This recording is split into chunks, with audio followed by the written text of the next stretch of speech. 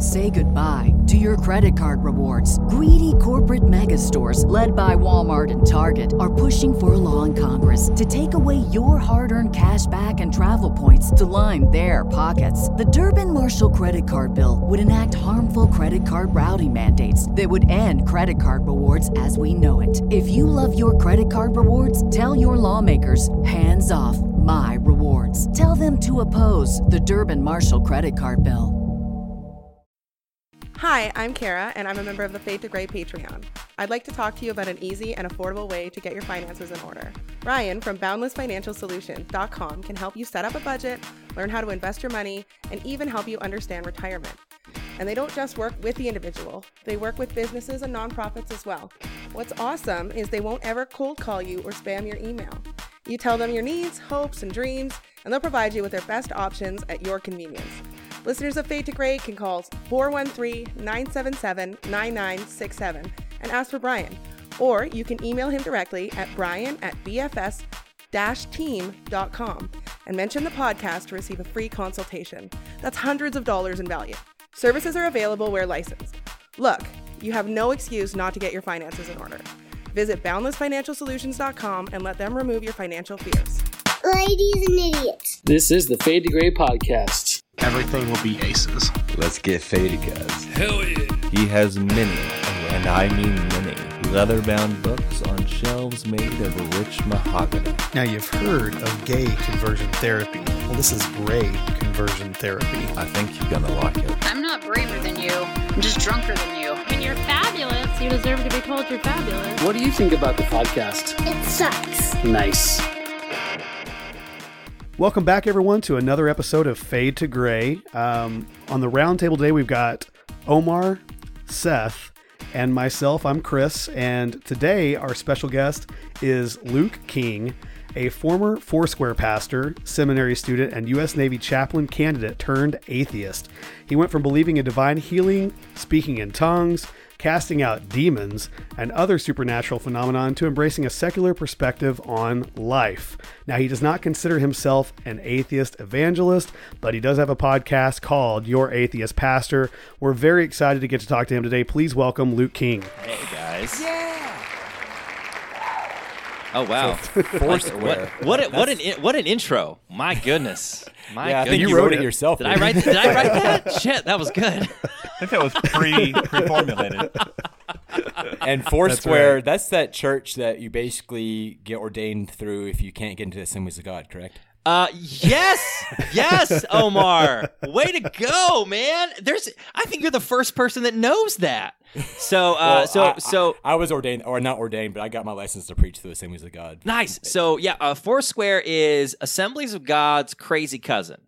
Is the best way to see it. Like, everybody's got that crazy cousin that shows up to like the holidays, and so Foursquare is like they left Assemblies of God and they were like, my family's crazy, so we're gonna go be crazier. and it's actually a phenomenal story. I mean, the history of the denomination is hilarious in that it was founded by a woman. And now there has not been a woman. That's not biblical. Well, and there hasn't been a woman president since she was the president. But she had, I think, 7 marriages throughout the course of her lifetime. Yeah, and actually faked her own kidnapping at one time. And her. Sounds very biblical. Yeah. Amy Semple McPherson is her name, and she is just fascinating. I mean, it was so that's. I mean, I was doomed, I guess, from the very beginning to end up where I am today. I actually know a few Foursquare pastors and worked alongside of them in Alaska and stuff. It's pretty cool. Yeah. I thought Foursquare was an app. Yeah. Well, so it's an app or it's a playground game. You have those 4 squares, and you just hit the ball back and forth to each other. We played that in grade school all the time when I was growing up in Michigan. Oh, yeah. So, no, I'm happy to be here, guys. I'm excited. This is gonna be fun. Well, Lucas, I am really stoked that you're here. My name is Seth, and I've been listening to your podcast a bit, kind of catching up, prepping for today, and hearing your story has been really interesting. I myself grew up in a Southern Baptist background. Spent a lot of time wishing I wasn't gay, and kind of went through my whole transition and hearing, and working through that. and I'm still like hanging on to the faith a little bit. Like I'm not let go. But I want to hear your story, kind of how things started with your transition, specifically because it sounds like you were pretty involved in the faith. Is that correct? So I was as in as you can be. Like I was a pastor. My undergraduate degree is in philosophy and religion. I was working on my Master of Divinity. I was going to be a chaplain in the Navy, so I wanted to be a pastor to folks in the military.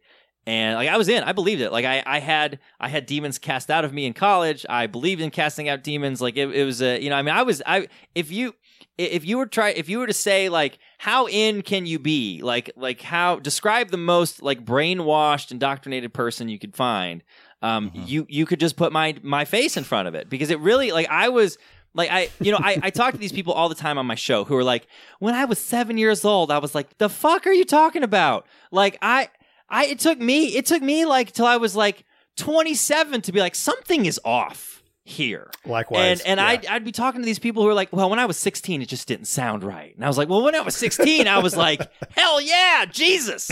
And so I does it make you feel a little retarded? A little is an understatement. I feel like so. Well, I'll tell you what. I feel like there's. You guys should see Seth's face right now. Seth's face, man. Mr. Clinical Social Worker over here is making this face of like, oh, you can't say that word. You just said that. Can we add that? Like, what do we mean? Sorry. Yeah. I would say that I feel.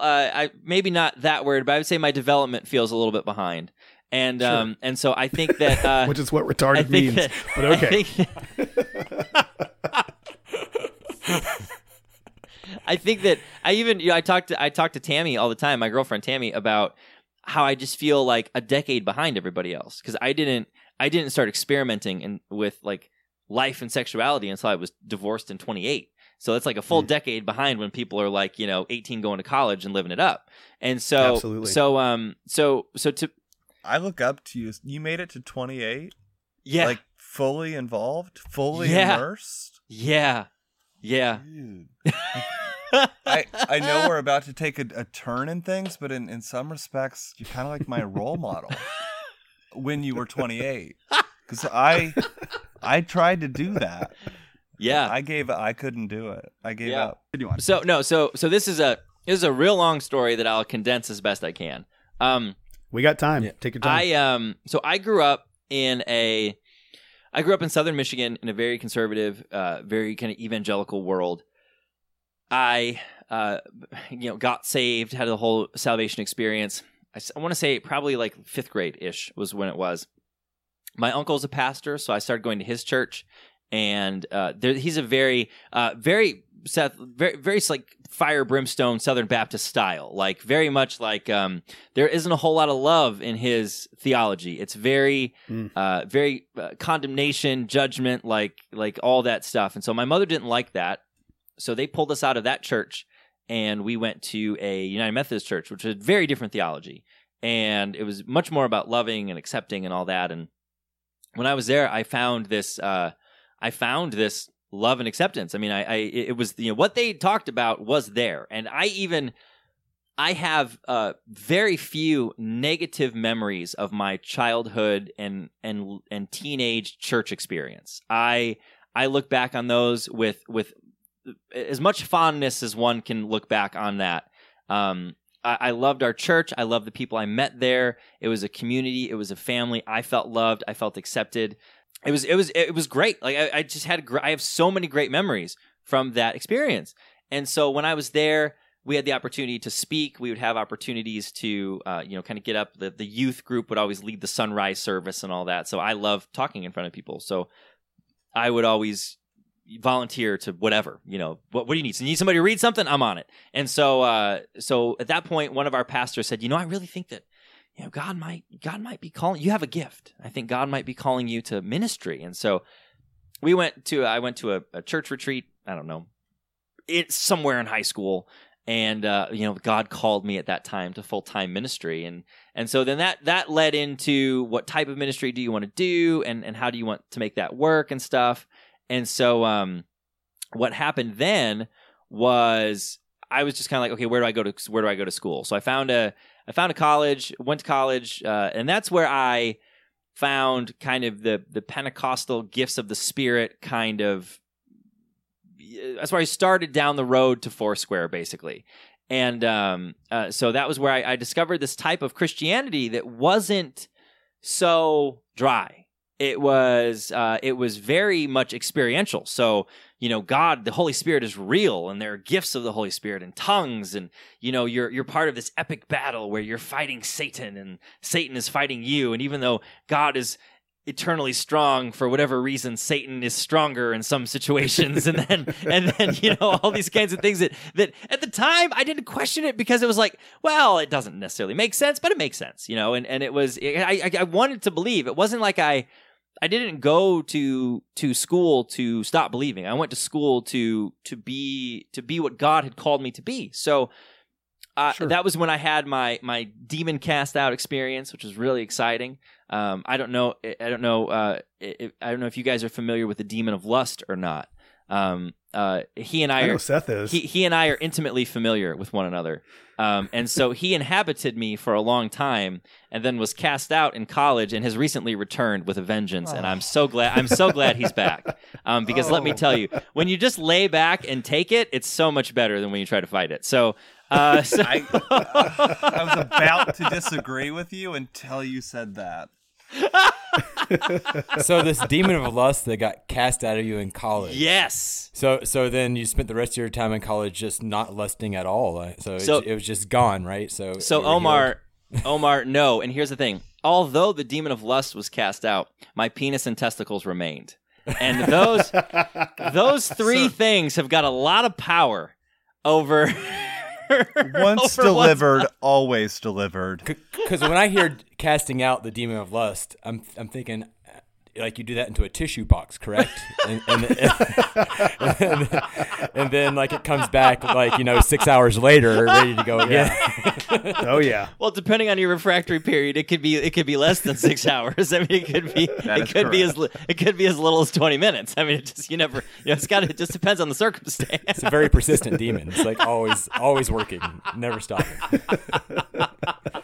So. Take a break, dude. Take a break. Oh man! Sorry, I've never thought about the demon of lust being cast out in a tissue until right now, and I cannot wait to use that in some other really awkward circumstance just to see what people do with that.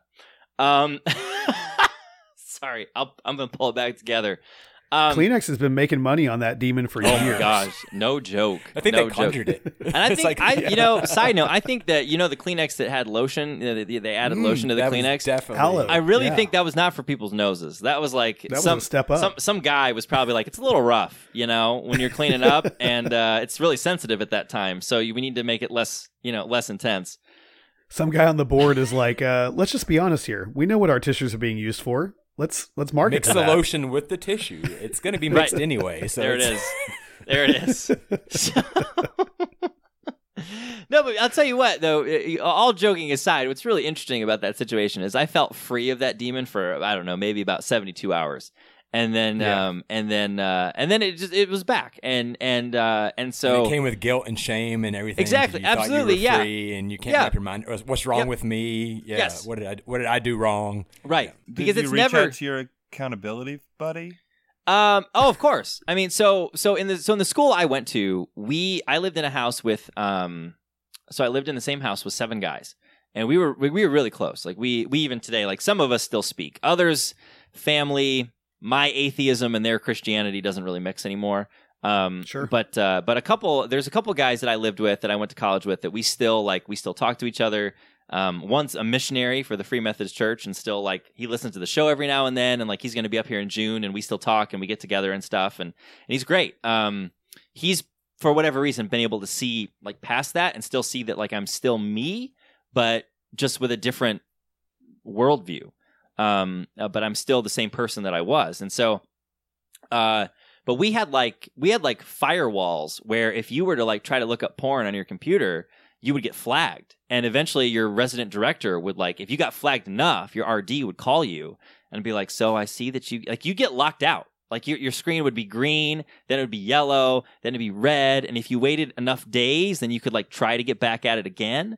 But I had the accountability software where it would like track what you looked at and then send it to your friend. Like you guys are nodding, you're nodding. You know what I'm talking about? Yeah, that's yeah.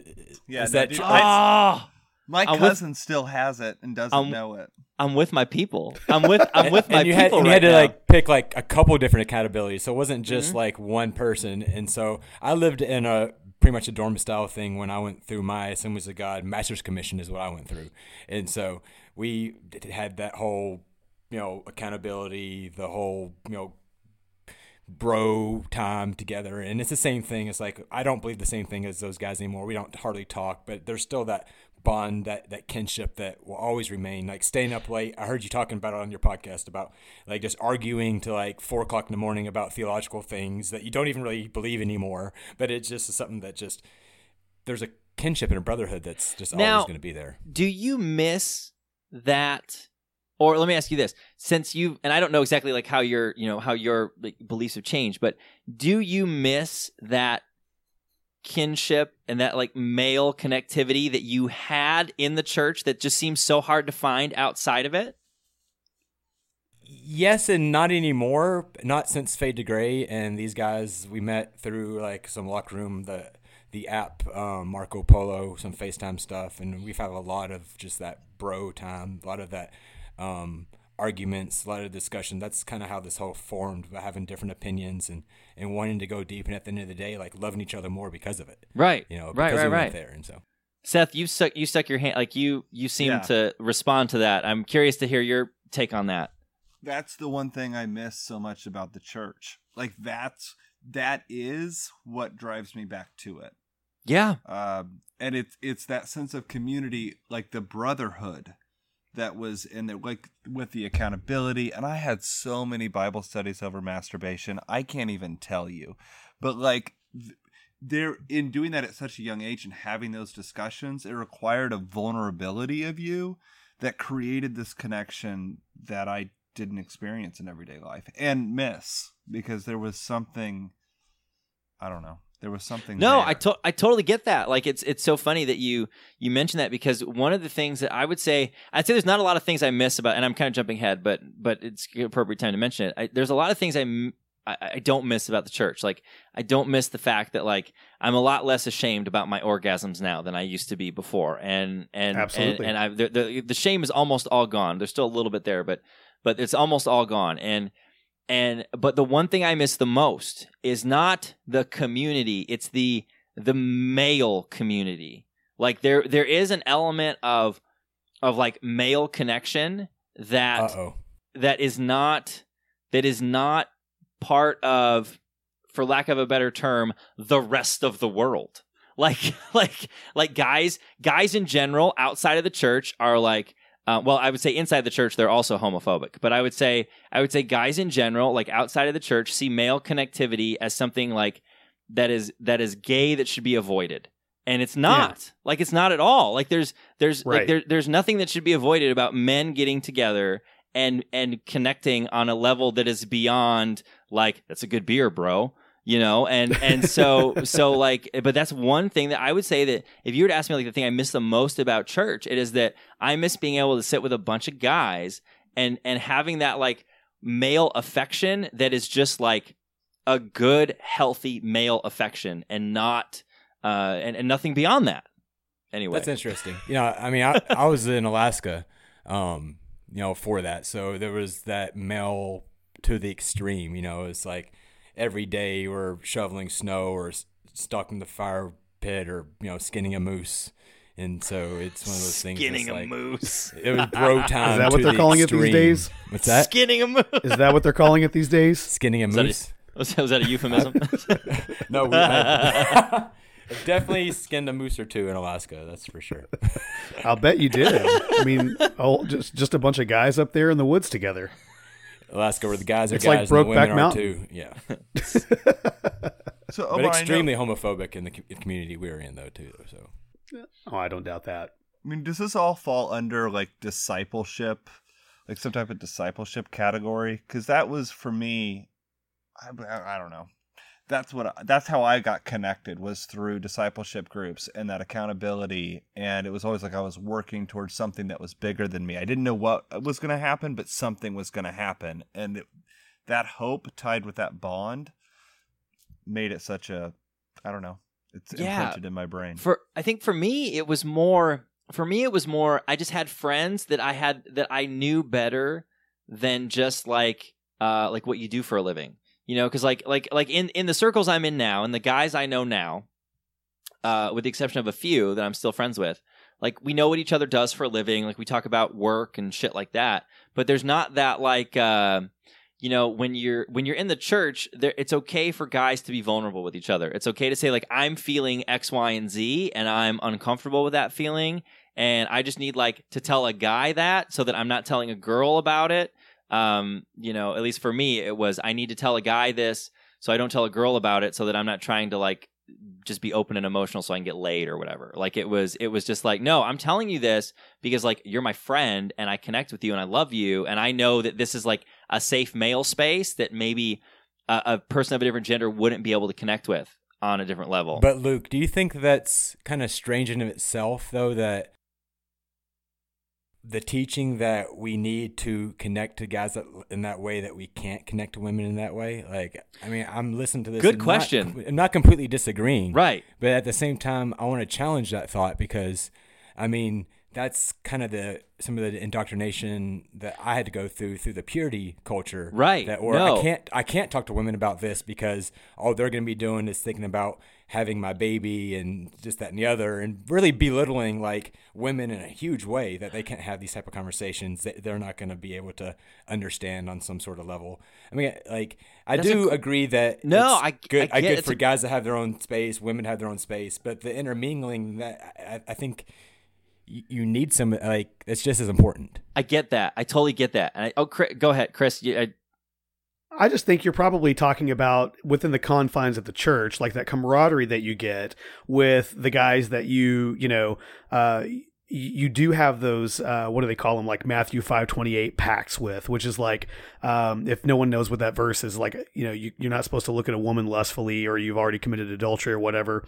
So you go through your day, you know, thinking about these things because you have a common goal. It's almost like communism. It's like you're working together for a common goal, which is the better good. Sure.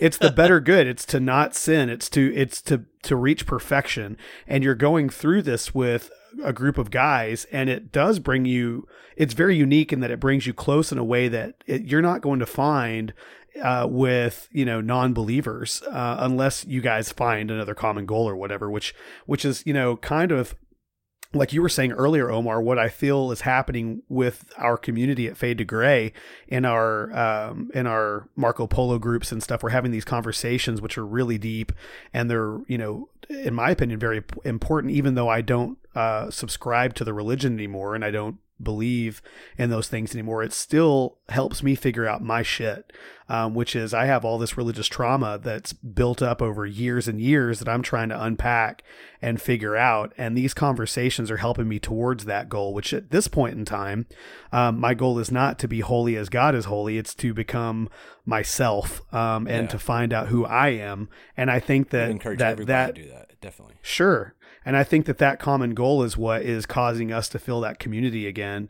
But there's nothing like being in that community of Christians trying to, you know, and who knows, maybe there is, maybe it's the same thing with Muslims who are, you know, willing to die together for Allah or whatever. And of course we can't say the word Muhammad. I'll have to bleep it out like I did on last week's episode.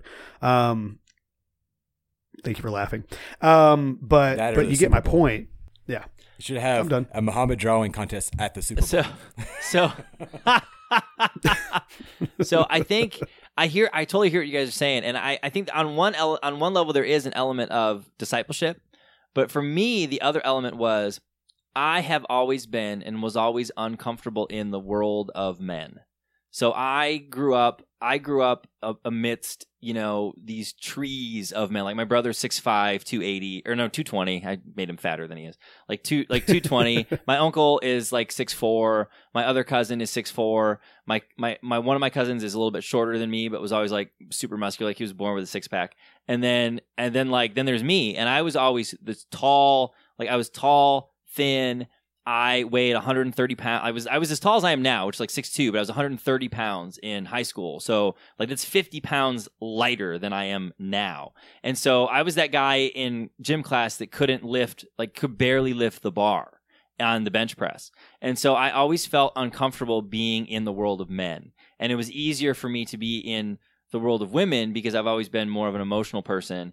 And again, I'm, for anybody that's listening that's offended about me using like gender roles, forgive me. Please hear what I'm saying. Don't be, nah. Because it's just there's just anyway. So I've always felt more comfortable there, and so I found acceptance in the world of men in the church because the world of men in the church is a little bit. It is typically a little more feminine world, even if you are a man.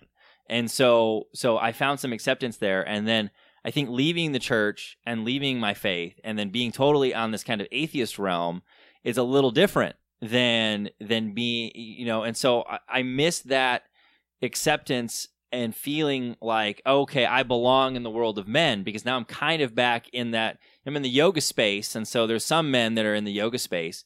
But in general, like I do miss that. What's feeling the yoga like space? I'm sorry, that went right over my head. Sorry, no. So I practice yoga. Dog. I'm a yoga teacher. So I'm part of that. Cool. I'm part of that world. I'm part of the yoga world, and I teach yoga. I have like 9 classes a week, and so there's some men that practice yoga, but it's predominantly it's a far more feminine space than a masculine space. Don't tell Joe Rogan that. In some sense, and so I mean it is like over 80% of yoga practitioners in America are women, and so yeah. it's statistics. Like that's not saying if you're a dude you're a woman who practice. You're not. But it's just is. I mean you're making sense. I mean, yeah, especially the church is built for women anyway. Honestly, if we look at the fake flowers everywhere, the temperature of they even set the place is everything catered, to get women in the door. Yeah. So I would say that I do miss. I miss the. It's not so much that I miss the. I just miss that kind of feeling accepted into like a masculine space because it's harder to find acceptance in a masculine space in a secular environment. It's different. It's just different, and so that's like I can relate to Seth finding that. Like wanting to stay in the religious space because of the friendships and because of the community and because of that male connection, because there isn't as much in the secular space. It's or I would say it's harder to find at least. And so, yeah, man, I don't know how in the hell we got here, but coupled with the sense of also the greater good. I mean, because it's not just these guys who are bonding together, but it's like we're doing it because for the greater good. We're trying to better ourselves as like a pact, and so like it makes complete sense. And like I said, I've spent 9 years in Alaska for a lot of the similar things. I was raised by like my mom and my grandmother didn't have let me slow down a little bit. Didn't have a relationship with my father at all, so. That was the whole package that was being sold to me. Is come out to Alaska, like learn to be a man with the brotherhood, that type of thing, like and that was a big selling point for a lot of the students or the disciples, Seth, that came through the program. So, yeah. And for me, I have a lot of daddy issues. My dad wasn't around. I was a mama's boy, and there was a family aspect of the church that was very appealing to me, and that's why I got stuck in there. And I wasn't raised in church at all. I was 15 whenever I first started going, and got just fell head first into it and got really deep into it and got into ministry and stuff. But there's definitely things about the church that are appealing, but I would say that they're more damaging than they are good for you, actually, at this point in life.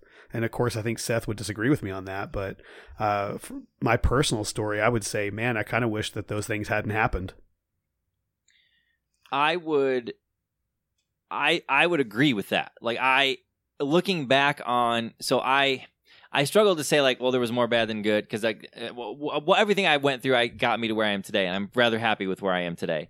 But I also wonder how much further along I could be if I was able to be who I am now when I was 16, or if I was really allowed to explore where I am now than I was when I was 16. And so I would love to explore who I am because I've always been this person. I just haven't been able to be this person because all the things I wanted to do were bad, sinful, and dirty, and you're not supposed to do that. You have to die to yourself every day. Yeah, and so I think that on the one hand, I'm very grateful for a lot of the experience I've had. On the other hand, I look back and think, man, if only I'd been in a family that encouraged me to, to be who I am, as opposed to kind of what the situation I was in. So, yeah.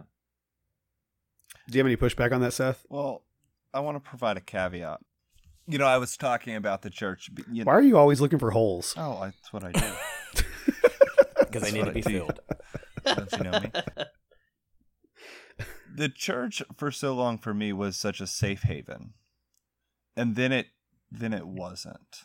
And so I talk about the church being positive in some of these regards, but remember, I've not been to church frequently in probably 5 to 6 years. So I am not currently, I'm considering it. I just posted on Facebook the other day that I want to go back to church and start reading the Bible and start quiet times and do all that jazz again. I'm considering it, but I'm not actually involved. So don't let me trick you. I mean, I love the sense of community, and I feel like that's something that can be recreated, and the church doesn't own that. And even some of the things you're talking about with the male camaraderie and having that sense of bond and the sense of realness, it's not something that like is patented and owned by the church. So, well, one of the cool things about being in the secular space now is that it has forced me to go into different areas that I would not have gone into because it wasn't comfortable. But if I'm looking for some kind of camaraderie, I have to then enter into a space that I didn't used to be comfortable entering into in order to find that. And it puts me in a position where I'm able to then find out new things and explore new things. Be like, oh, I am good at this, or I am good at that, or oh, I can do this. And so it's been, I mean, I would say that although I lament losing it on some level, I'm also glad that I've then now been forced to find it in different avenues. And that's been a really pleasant experience. That comfortable thing will kill you, man. It will. It's the worst thing in the world. Just that safe and comfortable feeling. So you were basically super Christian in college with your friends, and you were delivered from the spirit of lasciviousness and lust and all this good stuff. What was that? What was that word? There's a couple ones you could use, I suppose. But anyhow, so they've cast these demons out of you. 72 hours later, it comes back. Let's pick it up where we left off of your story. All right, yeah. And I didn't really think much about it at that point. Like I just was like, all right, well, I know it's just, I didn't think that the demon was back really. I thought that I was dealing with my physical. Now it was me fighting the body, which is what Christianity is. It's your spirit fighting your body. And so then basically I graduated, moved to California to do my seminary, and when I moved to California, I met a girl, and we hit it off really well. And so I hadn't had sex up until this point. So when you meet a woman who is attractive and finds you attractive, and you're a Christian and you want to have sex and you're a virgin, you marry her. And so that's what I did. That's what I did. So I got married at 22, and our marriage was good for the first year, and then started a slow decline. I would say that there was nothing wrong with her. We were just incompatible. So it wasn't like I didn't know myself. Like I didn't know who I was, what I was looking for. My frontal lobe was still developing. Like I had no idea like who I was, what I wanted. All I knew was love Jesus, love me, be hot. Like those were my three standards. Love Jesus, love me, be hot. Yeah. Like that was it. And that's crazy. But is crazy. but that's all I was told. Like, that's what you're supposed to look for. Like, God will lead you, and then, but really, no, it's the dick. The dick is leading you at that point. and so I like, man, if you want to get married to somebody, like, have sex with them first, and then have sex with them again. And like, they call it the refractory period. I call it the moment of clarity. Like, when you have an orgasm for about 5 minutes, you're able to sit back and go, do I like this person, or do I just want to do them? And then at that point, you'll know, like, okay, maybe I shouldn't marry this person. But I did. And so thankfully, there were no children. Ultimately, through my seminary studies, I started to discover myself, and I started to learn about the ways that we deceive ourselves. I learned about how I saw myself as a child in an adult world, even though I was, in my mid-20s. And like, the world saw me as a grown-up, but in my brain, I saw myself as a 16-year-old. And ultimately, I got to a point where, so I started going to therapy, because I was like, well, our marriage is shit. I'm at least half the problem, if not more, and I should probably figure out what my deal is. So I started going to therapy, and then I started to learn. My therapist was amazing. He was a Christian guy, but supported my divorce, supported everything that I was doing, and that seems pretty uncommon. Incredibly uncommon. Yeah. He was so open to exploring all kinds of things, and he helped me explore, the way I view myself within the world, and how I think everyone is looking, how I thought everyone was looking at me, judging me, when nobody gave a shit about me because they're worried about their own lives. But I grew up in a family where they think everybody is looking at them and everybody's judging everybody. And so long story short, I got to a point where I realized, like, I am incredibly unhappy in this marriage.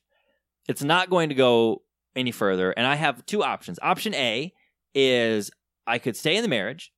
Well, actually, I had several options. I could cheat. That was a great option. That was an option. You could just cheat on her and see how long that goes.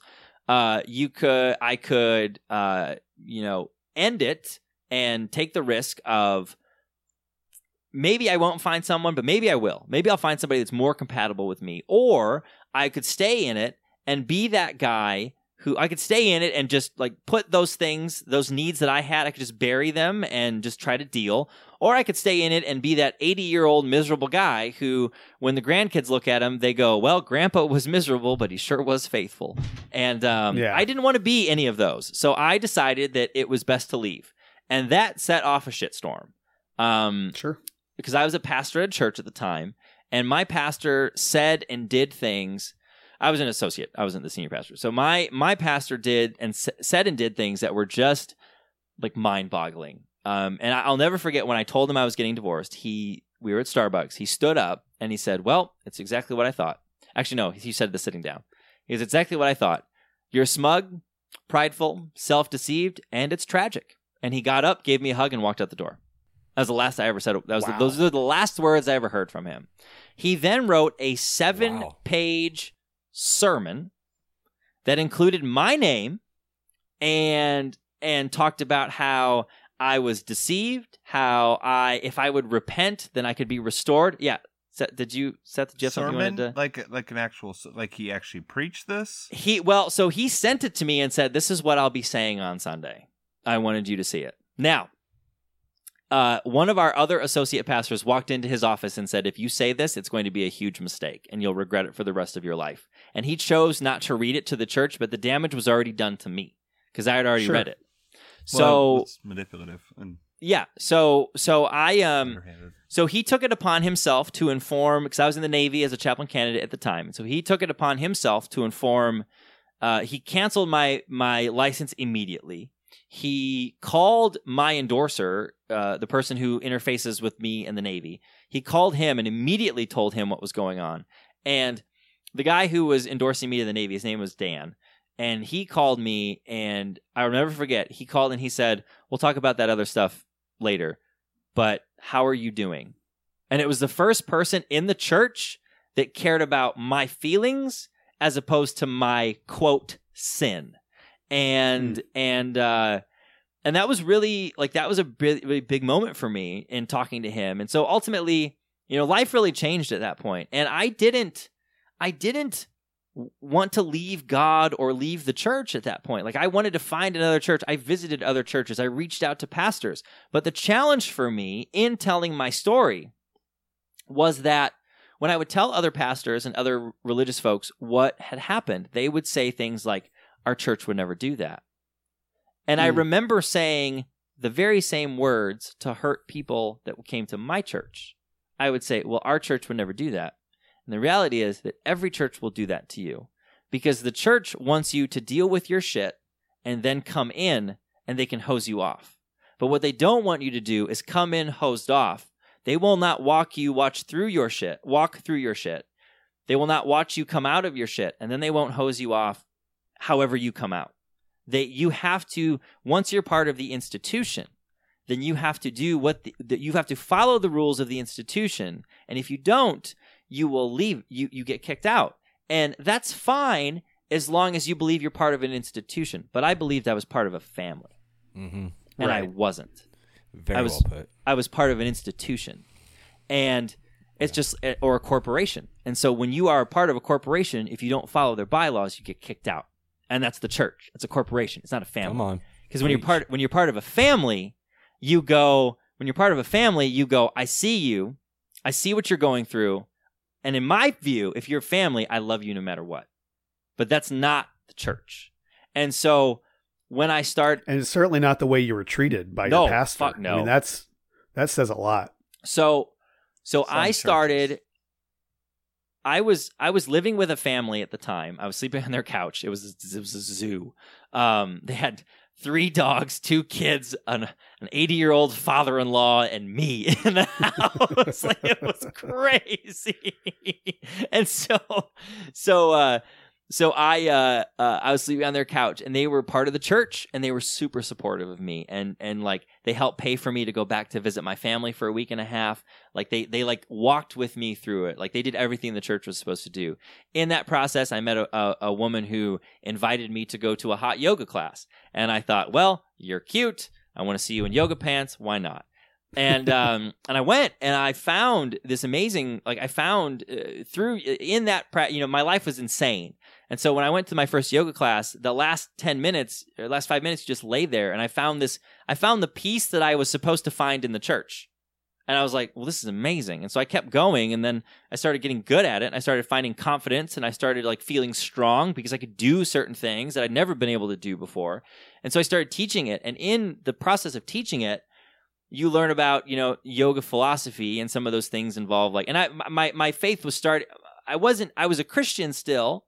I was still looking for God, but I wasn't going to church. And so I started I was like, oh, well, this is an interesting philosophy. So you start learning about chakras and all that stuff. And I started doubting my faith. And if there's one thing that can pull you out of Christianity, it's that goddamn yoga. See, right, exactly. You are exactly like the poster child for like every pastor right now. Like, yep, see, I know. I told you not to do yoga. So what I will tell you is that I started to look at my faith, and I started to think like, okay, because they talk about these chakras, like these are spinning wheels of energy. I'm like, those don't exist. Like they're not real. They're just ways to like describe things.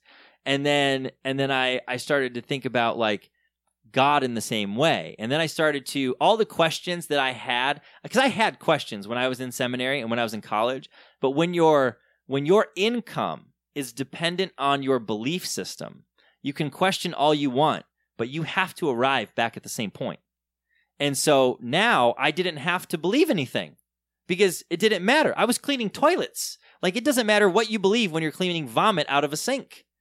And so I now was able to go, okay, martyrdom in Christianity is an example of why Christianity is true. Why would people die for something that they don't believe in? 9/11 happened, and those people were willing to die for something that they believed in. So is that true? Because if being willing to die for something is the marker of what is true, then Islam is true along with Christianity. And then on top of that, if does believing something in my heart make it true? Like people are crazy. And so there are some people who like gravity is not true. But if you don't believe gravity is true and you climb up onto a building and you jump off, it doesn't matter what you believe, you will be flat on the pavement. And so all these things that I kind of that kind of make me tilt my head, I was now able to explore those. And so ultimately, I just stopped. I just stopped reading the Bible. I stopped praying. I stopped going to church, and nothing happened. Nothing bad happened. Like, my life didn't go to shit because it already was there, and I was, a religious person. God didn't show up around the corner and be like, "Ha ha!" and like hit me with a lightning bolt. Like, I just not only was everything okay, not only did I not get smited or smote or die, like, things actually started to get better. And the less I believed, the better life got. And so I was going to say, it's not that nothing happened. It's that things actually improved in your life, right? Exactly. And so I was told my entire Christian life that if because you don't you're have not going for Jesus anymore, now Satan's not attacking you anymore. So exactly. And so now that Satan is not attacking me and Jesus apparently doesn't give a fuck because he hasn't shown up since I left, I've all of a sudden this whole new world opened up to me. And I remember writing, and I can't find the journal for the life of me, and I'm so pissed about it. But I wrote essentially I wrote a certificate of divorce from the church and signed it because I needed to cut it off. Because I'm that kind of person that I can't do ambiguous breakups. Like, it has to be like either we're in it or we're not, damn it. And if we're not in it, then we're out of it. And so like boom, there's no ambiguity. So I cut it off. And that kind of then started me on this whole road to where I am now. And so that's a real condensed version of how we've arrived here. Lucas, let me ask you a quick question about that story though. Yeah. That I got hung up on because it all made sense to me except for when you got into the whole dying for your faith martyrdom thing. Sure. Because that's what Christianity banks its whole religion on, except for the resurrection, the powers in the resurrection. So where then, as far as Christianity's kind of got the bank, well, as far as modern religions go, have the bank on the whole resurrection thing and the forgiveness of sins thing. That whole thing is what's supposed to separate Christianity from everything else. Right. And sure. And so I would say, and again, I'm not out to disprove anyone. I'm not an evangelist for atheism. I think that, so my issues always were, so here were some of my main issues with, as I looked at Christianity. Christianity has an old book that is the Word of God. Islam has an old book that is the Word of God. Judaism has an old book that is the first half of the Christian's book that is the Word of God, but the second half of the Christian's book isn't quite the Word of God. The Catholics have a book that is the Word of God, but it has extra books in the middle that the Protestants don't like. The Apocrypha. And then there are other faiths that also have the Word of God. And all of those are true to the people who believe them. But if a Christian reads the Quran, it's not the Word of God. If a Protestant reads the Apocrypha, it's not the Word of God. If a Jew reads the New Testament, it's not the Word of God. So how is the Word of God? And then not only that, Christians, for some reason, think that the Jews are good to get into heaven because they have a separate little relationship with God, but then a person who is not Jewish can't get into heaven unless they believe in Jesus, even though Jews don't believe in Jesus, which doesn't really make a whole lot of sense. Even though Jesus is supposed to be the key, the Jews have the key, which is a different key than the Christians have. So they're okay with getting in because the Jews have a special key for the little side door to get into heaven, but the Christians don't have that key, so they need Jesus to get that key. And so it wasn't just martyrdom, but martyrdom as used as an example of people die for what is true. They don't die for a lie. And there are a lot of people who have died by Christian standards for a lie because they're willing to die for their faith. So why is it that they're crazy, but why are you not crazy? Because you believe the same thing. Now, in terms of the resurrection, the resurrection sets Christianity apart. But just because it's a different story, does that make it true? Because the Muslims have a different story. The Jews are still waiting for their Messiah. And we're just talking about the monotheistic religions. Now we've got there's all kinds of other religions that I can't even reference, that they have different stories of redemption. And then even in the Protestant realm, you've got different views of the resurrection. So did Christ die as a victory over sin? Was he a penal substitutionary? I forget the term. Was he a substitutional sacrifice? Because there are different ways to view the resurrection, even. And so how and so for me, it wasn't so much about like, and even then, the story of Jesus is in the old book that Christians believe, but the story of Muhammad is in the old book that the Muslims believe. So it's just two different old books telling different stories. And you can't forget that a lot of those religions were shaped by the culture and the politics of the time, specifically Christianity. Julius Caesar was looked at as being born of a virgin, and that he would ascend into heaven one day. And of course... Yeah, but he didn't resurrect after 3 days, motherfucker. Maybe it was foretold that he would, motherfucker. Well, and But I would just like to ask Lucas one thing about this as well, because, you said you've experienced casting out of demons, speaking in tongues. With your current view, how do you reconcile those experiences in your head? Great question. That is a great question. Here's where I'm at with it so far. When you listen to people, have you guys watched the documentary Going Clear about Scientology? Yes. Okay. So when you watch that documentary and you hear these people talk about the things that they believed and the things that they were willing to do for the things that they believed, and now that they're not part of it, they're like, I was fucking crazy. Like, I believed it. Like, I believed all these things. I believed in thetans. I believed in, like, my own planet. I believed in all these things. And now I'm out of it, and I look back and I go, holy cow, I was brainwashed, and I can't even imagine that I believed those things. That's how I reconcile with it. Demons, I'll tell you what, I have yet to see a demon now that I don't believe in them. But when you believe in them and you think that they're around, everything can be a demon. Oh, that's a lustful thought, demon. Oh, that's I want to kill that person, demon. And so when you think that demons are there, when you expect that they're going to inhabit you, when you think that if they do inhabit you, then they can be cast out, and then you think that they can come back, then of course that thing can happen because your brain is a crazy powerful thing. And so I look back on it now and I go, I haven't, since I stopped believing in demons, none have presented themselves. Since I stopped believing in God's will, I haven't seen elements of, God imposing his will on me.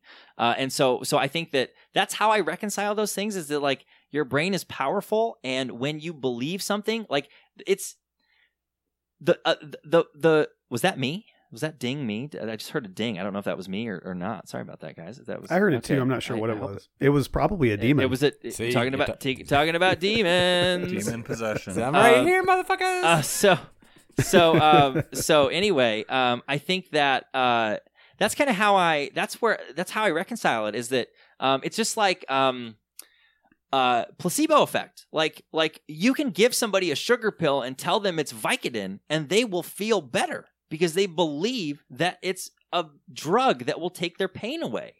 And people have been cured of cancer that way. And so if your brain can do that with if your brain can do that with a sugar pill, and that it's actually like it's a real thing, like your body, you really feel like better.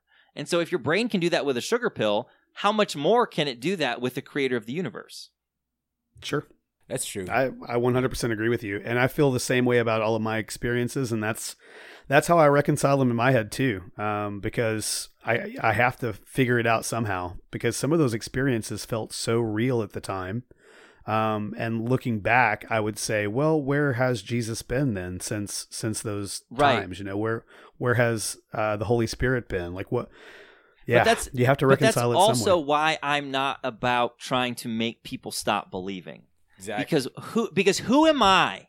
Who am I to go and say, yeah, your Vicodin's a sugar pill, asshole, and then to leave you and then to leave you in a state of pain? Like, who the fuck am I to go around? You're the older cousin that goes and tells the little nephew or whatever that Santa Claus isn't real. Who am I to go around and take away your social structure, your mental health regimen, your community? Like, who am I to do that? Why am I going to go out and do something like that to someone? Like that? What am I offering? Come on over here, because we're right. You know, like what is that? And so that's why I'm not You about. may save people from a traumatic experience, though. You might. You know, you may help people not be in that. And But you in could that also situation. cause it just as well. That's the whole thing. And that's Exactly. where I think faith is a really. I agree with you, Lucas. Faith is an amazing thing. No matter because what you believe, it's so powerful. It can get you out of some really dark areas. It doesn't have to be Christianity. Whatever it is you're believing in, that can get you out of the depression, that tough spot you're going through. Who are we to say that shit's bullshit if it's helping you get to the next day and to get through that moment? So there are people who find Jesus and their life gets so much better because they stop drinking. They not that drinking's bad. I mean, I'm drinking right now and I love it. But there are some people that's really detrimental to. And so who am I to? That's why I don't go out and try to deconvert people. If you want to talk to me about what I believe, I'm more than happy to tell you about it, but I'm not. And that to me is what irritates me in the religious realm, is that they have a charge to go convert people. So why you called your atheist pastor then as a podcast? Great question. So number one, it is an incredibly provocative and interesting title. It is. So when you see your atheist, right off. when you see before I listened to it, I was very much turned off. When you see, he was triggered. Yeah, when you see your atheist pastor, it makes you go, "Huh, what's that all about?" So that's one reason. Another reason that it's called your atheist pastor was because Luke's show about atheism doesn't sound that exciting. The Lucas King show also not exciting. And so I thought that your atheist pastor would be a good. The message I'm trying to communicate there is that I am not your atheist pastor. I see it as more like a symbol or like an idea, in that when I left the faith, I found so many books and so many things to tell me why I shouldn't believe, why Christianity is bad, why faith is bad, why you're stupid if you believe. There's all kinds of books to tell you to deconstruct your faith and to tell you how. I didn't find any books to say, here's how to reconstruct your life after everything you've believed in the last 28 years you feel like is bad. And so I started the show as a journey of, I am on this journey to put my life back together after realizing that the things that I've believed, in some cases were harmful, in some cases prevented me from really being who I feel like I truly am, in some cases were really just not good. And so I started as please you'll walk with me through this. And if you like it, cool. And if not, don't listen, you don't have to listen if you don't like it. And so it's not for everybody, but it's that I don't see myself as the atheist pastor or whatever, but I see it as I'm living my life. And if you want to watch it and you want to walk on this journey with me, great. Because maybe you'll hear something and go, I don't like that. I'm going to do my life differently. But it gives you a starting point, because I didn't even have a starting point of how to rebuild this. So if somebody's listening to me and they're like, oh, that guy, he's swinging, I don't like that, then they'll at least have something to be there's something that you can look at and go, okay, I don't like that. Here's why I'm going to go do this. And so I think that's why ultimately I put that name. The other reason is that I loved being a pastor. It was fun. You live your life with people. You're there in their times of need. You celebrate their triumphs. You mourn their losses.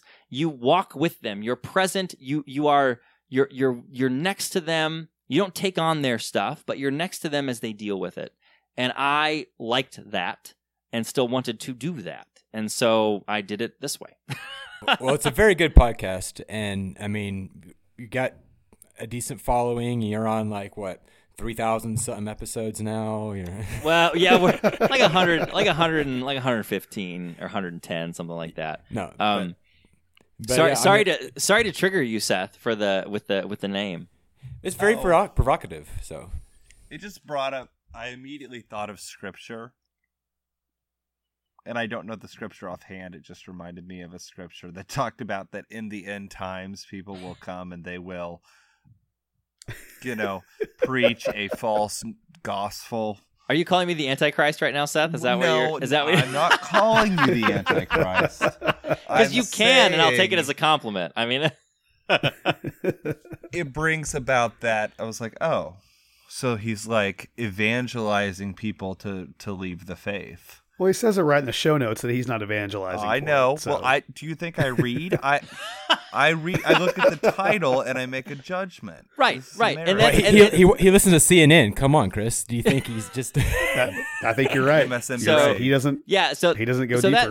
I think that's ultimately where the name comes from. And I honestly contemplated changing the name when I started the second season. Don't. No, I'm not going to. No. We're firmly there. I mean, it's not good. You know, in terms of the audience size and the folks that follow it, like we're too big to change it. So why change it? Yeah. But I think that it's, and the show's evolved over the course of 2 years. It's a lot better now than it was before. And, well, that was my question, Luke. That's what it was evolving to. So as you've grown and you've gotten bigger, do you lay awake at night sometimes just thinking like, what am I doing? Am I pulling people? Because I listen to your show. I think you're doing really good things, and the editing is very good quality.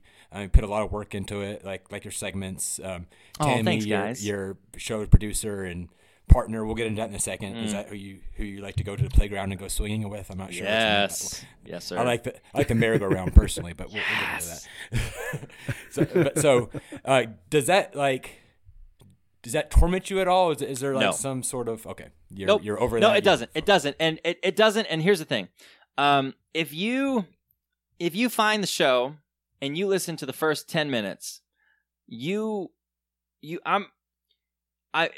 very clear in the description and the way we approach the show what you're getting. And so if you listen to the show and you are a Christian and I lead you astray, you have been doubting before. Yeah, your faith is not very strong. Now, what I'm really happy about is that if you leave your faith, I have something to offer you. So what I didn't have when I first started is I didn't have anything to offer somebody who was leaving their faith. If somebody listened to me and said, wow, I just left my faith, what do I do? I'd be like, fuck, I don't know. But now I have something to offer you. Now we have a community of people where you can go and people will support you in your deconversion. In our private Facebook group, we have people who still believe in God, who post all the time. And they ask their questions. And the folks that are part of the group, the atheists who are part of the group, support them in their path, whether it's believing in a God, whether it's deism, whether it's, whatever. We just don't let like hardcore evangelicals in. And if I see you posting your evangelical shit, I will bounce you out of there faster than you can possibly imagine. But we have folks who run, the deconversion gamut. We have folks who believe in some kind of new age spirituality. But what I didn't have at the beginning is I didn't have anything to offer anybody. And now I do. So if you find my show and you keep listening, if you're an evangelical, you will turn that shit off in about 2 seconds. But if you keep listening, you already have belief. So I don't feel bad about where you end up because that's on you on where you end up. That's not on me. Like that's just like, right. Does Rush Limbaugh lay awake? I don't know where everybody's political views are, so I'm just going to use Rush as an example. Let me use Alex Jones as an example. Does Alex Jones lay awake at night wondering if he's leading people astray? No, he counts his money. And so like brainworms. So for me, like it's where you end up on something is on you, not on me. And so it's your choice on what you listen to and what you let into your life. And I'm big into personal responsibility. So if you don't like what I listen to, then don't listen. What I say, then don't listen to it. And if you do, and I have different, levels on if somebody critiques me on whether or not I listen to it or not. If there's certain, if I know them and they know me and they critique me, then I'll pay attention to it a little bit. But I was telling the guys about that. I was listening to your rant about breaking down like what level. Basically, if people give you money, then you listen to them. Well, yeah, I mean, so I do, and the reason I listen to them when they give me money is because like I have no Sky Daddy to I can't compel you to give me money like from any other way other than like, hey, if you like the mission of the show, support it. So if you're willing to give me money, then you support the mission. And if you support the mission and you critique me, you're damn right I'm going to listen to you because you're part of the team. Like you're part of the board. You're part of the board of directors. They believe in your art, basically. Yeah. If some Joe Schmo is like, I listened to. This is the first time I ever listened to your show, and I hate it, bro, because you're a dick. I'm like, well, fuck off, man. Like, go listen to somebody else. Like, I don't care. Come listen to Fade to Gray if that's you. We love trolls over here. Let me tell you who you should listen to. So no, I'm actually like, I love what I'm doing, and I get emails every week from people who are, finding their path based on something that we have said, whether they agree with it or disagree with it. Mm-hmm. And it's great, and I love it. And so no, I lay awake at night going, holy shit, this is working. Like not. Yeah. So it's awesome, man. I also love the podcast, and I really like the segments that you guys are doing. Full stop.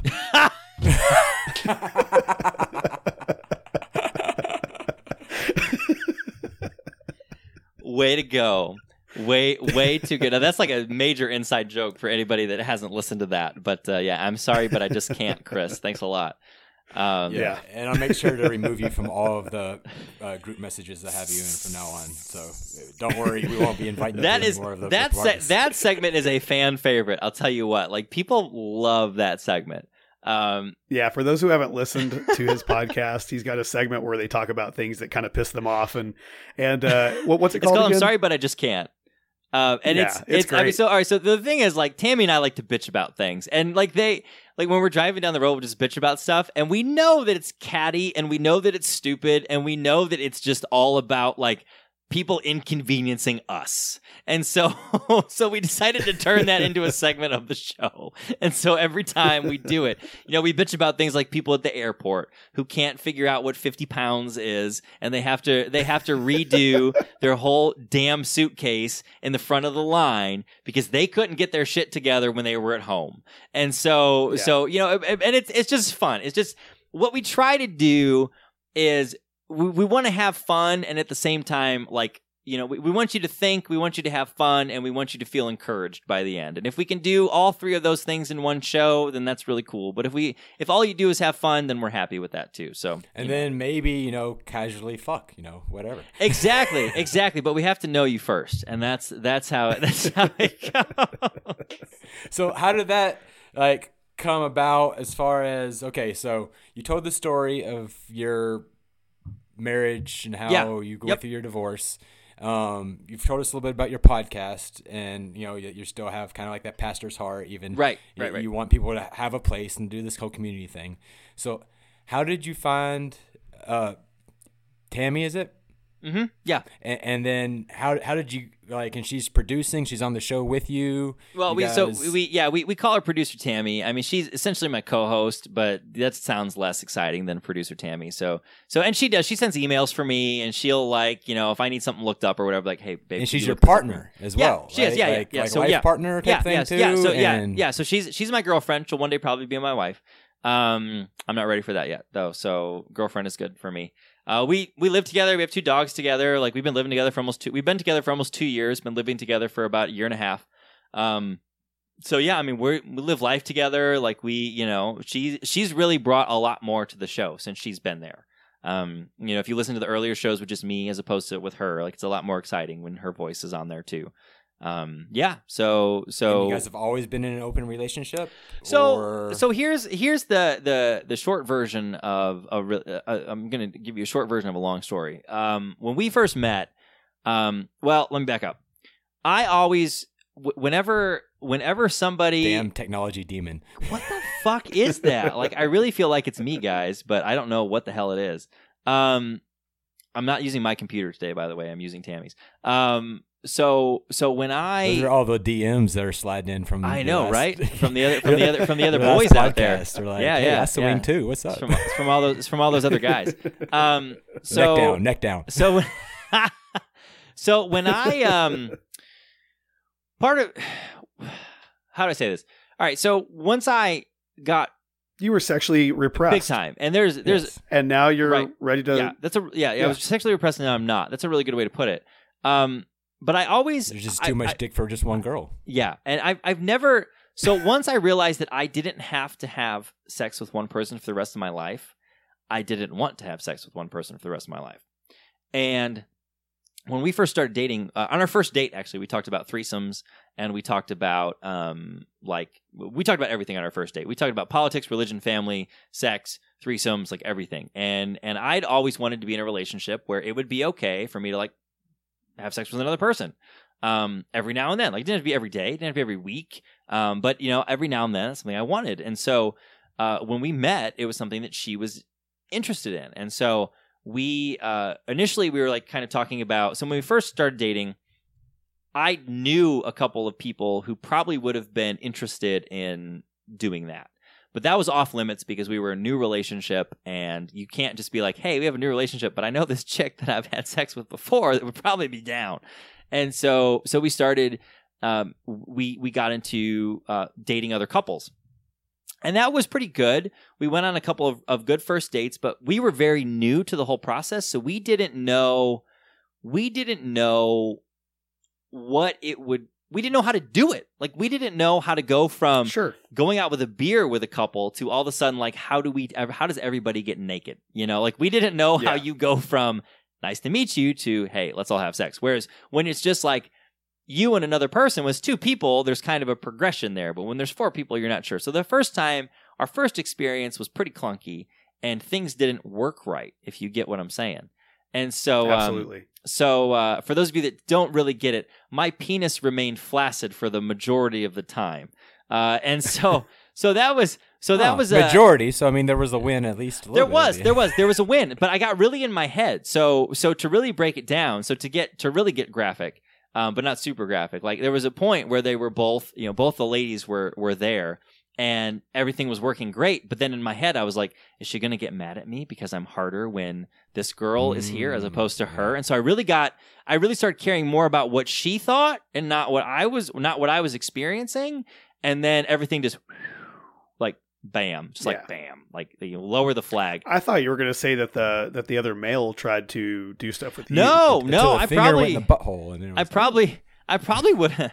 I don't know how I would have reacted to that. I probably would have been like, oh, we'll see how that goes. So does that happen? No. I don't even know what this entails. Tell us a little bit more. Eye contact. What is this? So most of the guys are straight. Like, there's occasionally a bi-curious guy, but most of them are straight. Most of the women are bi-curious, or at least like open. And so they'll either be bisexual, bi-curious, or open. And so sometimes the ladies will play with each other. The guys, there'll be incidental contact depending on just the situation that you're in. But we haven't met anybbe. We haven't met any men who kind of like collateral damage. Yeah.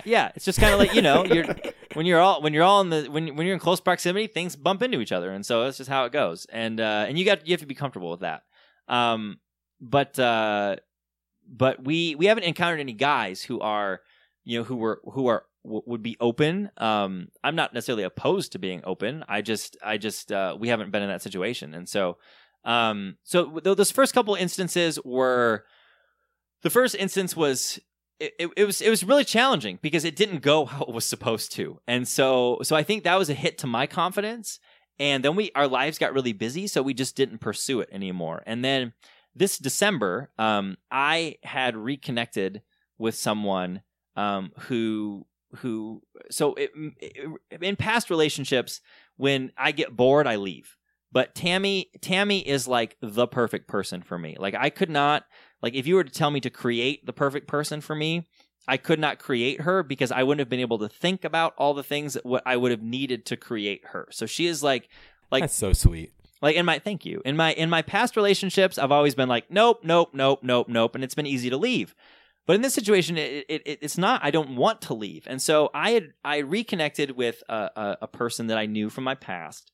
And we, had been chatting on the phone, whatever, and it got a little sexy, and so I felt bad about it. So I told her about it, and because something awakened in me when I was talking to this other person that had been kind of dormant for a while, that new relationship energy that you hear about and all that stuff, and so that kind of led us to diving back into this, and it was really challenging at first because there was a lot of trust issues, a lot of betrayal issues, and stuff like that.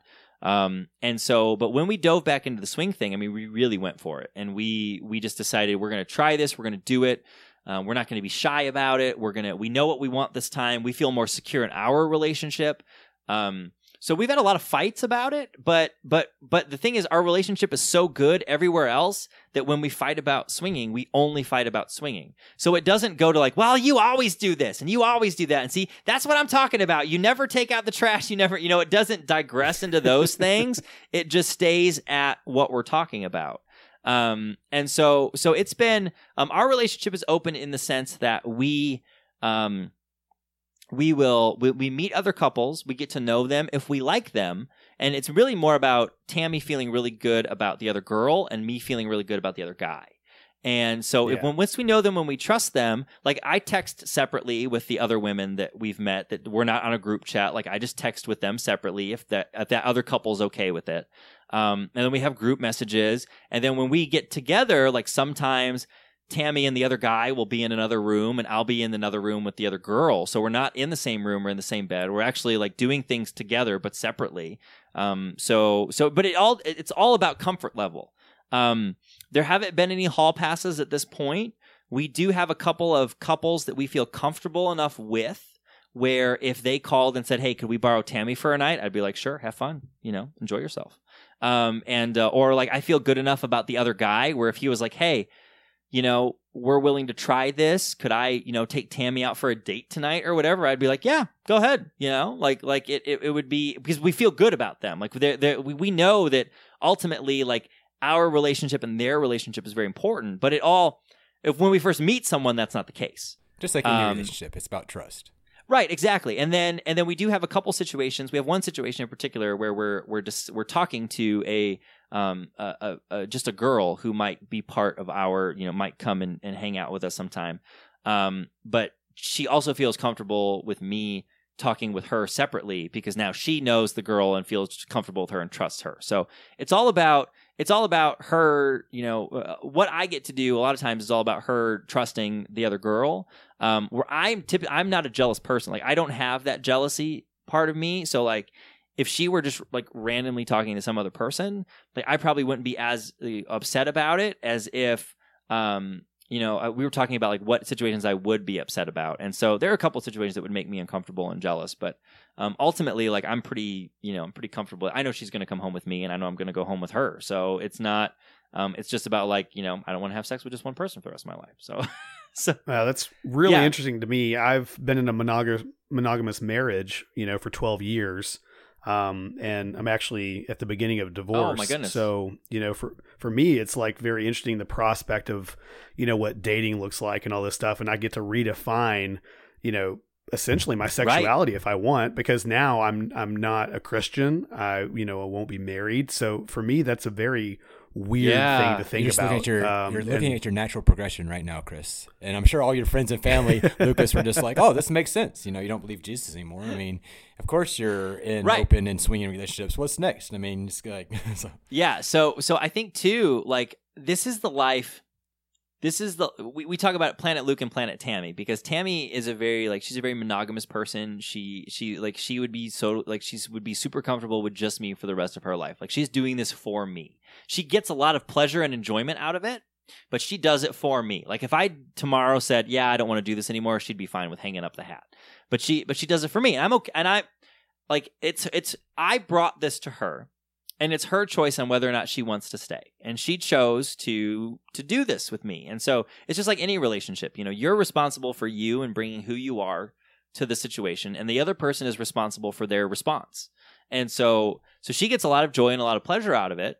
But it's something that she could do without. Whereas for me, this is the life I've always dreamed of. Like I've always, even in my Christian days, I always dreamed of open situations where you're not just in the same situation with the same person in the same house for the rest of your life, but you're doing different things and different people. And it's not just that monogamous thing. And so we call it Planet Luke in the sense that like, I don't get jealous when I see her flirting with another guy. I love it. I'm like, hell yeah, she's hot and she's coming home with me, but enjoy your time, son. And so like, so I don't get jealous. Like I love seeing it's not a turn on or a turn off for me when I see her with another person. like You just sexually. feel good for her. It's a But confidence I build for her. yeah, it does. It's like, see, other dudes are into you. See that? Like, see how into you he is. And I love that, and I love to see her walk a little bit taller, and it's just different. And so I like that. And That's and interesting. I don't get jealous in those situations. We talked about a couple situations where I probably like would get jealous. But in general, I don't. Whereas we've had to work a lot through like her feeling that way. And a lot of it just goes back to whether or not she thinks, I'm going to leave her, and I'm not. And so the longer we do it and the more I keep coming home to her, the more she sees like, oh yeah, okay, like he still loves me. He still wants to be with me. And it's opened up a whole nother realm to all the repressed sexual feelings that I've had my entire life. Sure.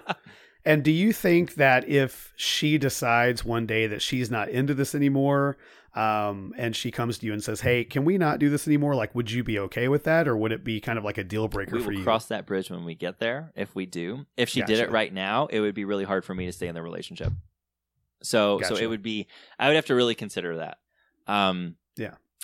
Because if I, right now today, whatever day it is here in 2019, if she were to say, I can't do this anymore, I can't swing, I can't go out, I can't do this, I would either say okay and inevitably cheat on her at some point, or I would end the relationship at this point. And we have there, because it ebbs and flows. Like, there are times where I'm like, oh hell yeah, I want to get into the swing, I really want to go, like, let's go meet up with couple A. And then the other times I'm like, man, I just want to sit at home and eat Cheetos and drink beer. Like, that's all I want to do, and be with her, like, because we have our own sexual relationship that we're that we're exploring, and our sex life has gotten better since we've started this. There was a lot of dormancy that was there where we've been able to explore a lot of things sexually that we never explored before when we were just monogamous. But yeah, I mean, if push came to shove today, that would be a really challenging thing to, there'd be tough stuff to deal with in that. So I don't know, because I know me, and I think inevitably I would cheat is where it would You're go. very open about this, obviously. You're very comfortable talking about it. But I'm sure, maybe I'm not sure. I mean, it'd be different if like her parents were sitting on the other side of the call. I mean, it seems like, you're talking about it on your podcast, on our podcast. So obviously it's out there. It's not a secret. Right. You're not like doing this like in some like skeezy dark corner right. or anything like that. But with it being more your idea, like you're saying, kind of like maybe even influence her in a way. Like if you sit down, like having dinner with her parents and you guys are like talking about some couple you met last week, like how would that, I mean, so getting like a stink eye from her dad. How's that going? So Tammy's parents are very Catholic. So we don't talk about any of this stuff with her parents. This is stuff that so I have some family members that listen to my podcast, and she has some family members that listen to our podcast as well. And they heard about it, and they actually responded. I'm not going to say, they responded very favorably to what we do, based on kind of how they live their life.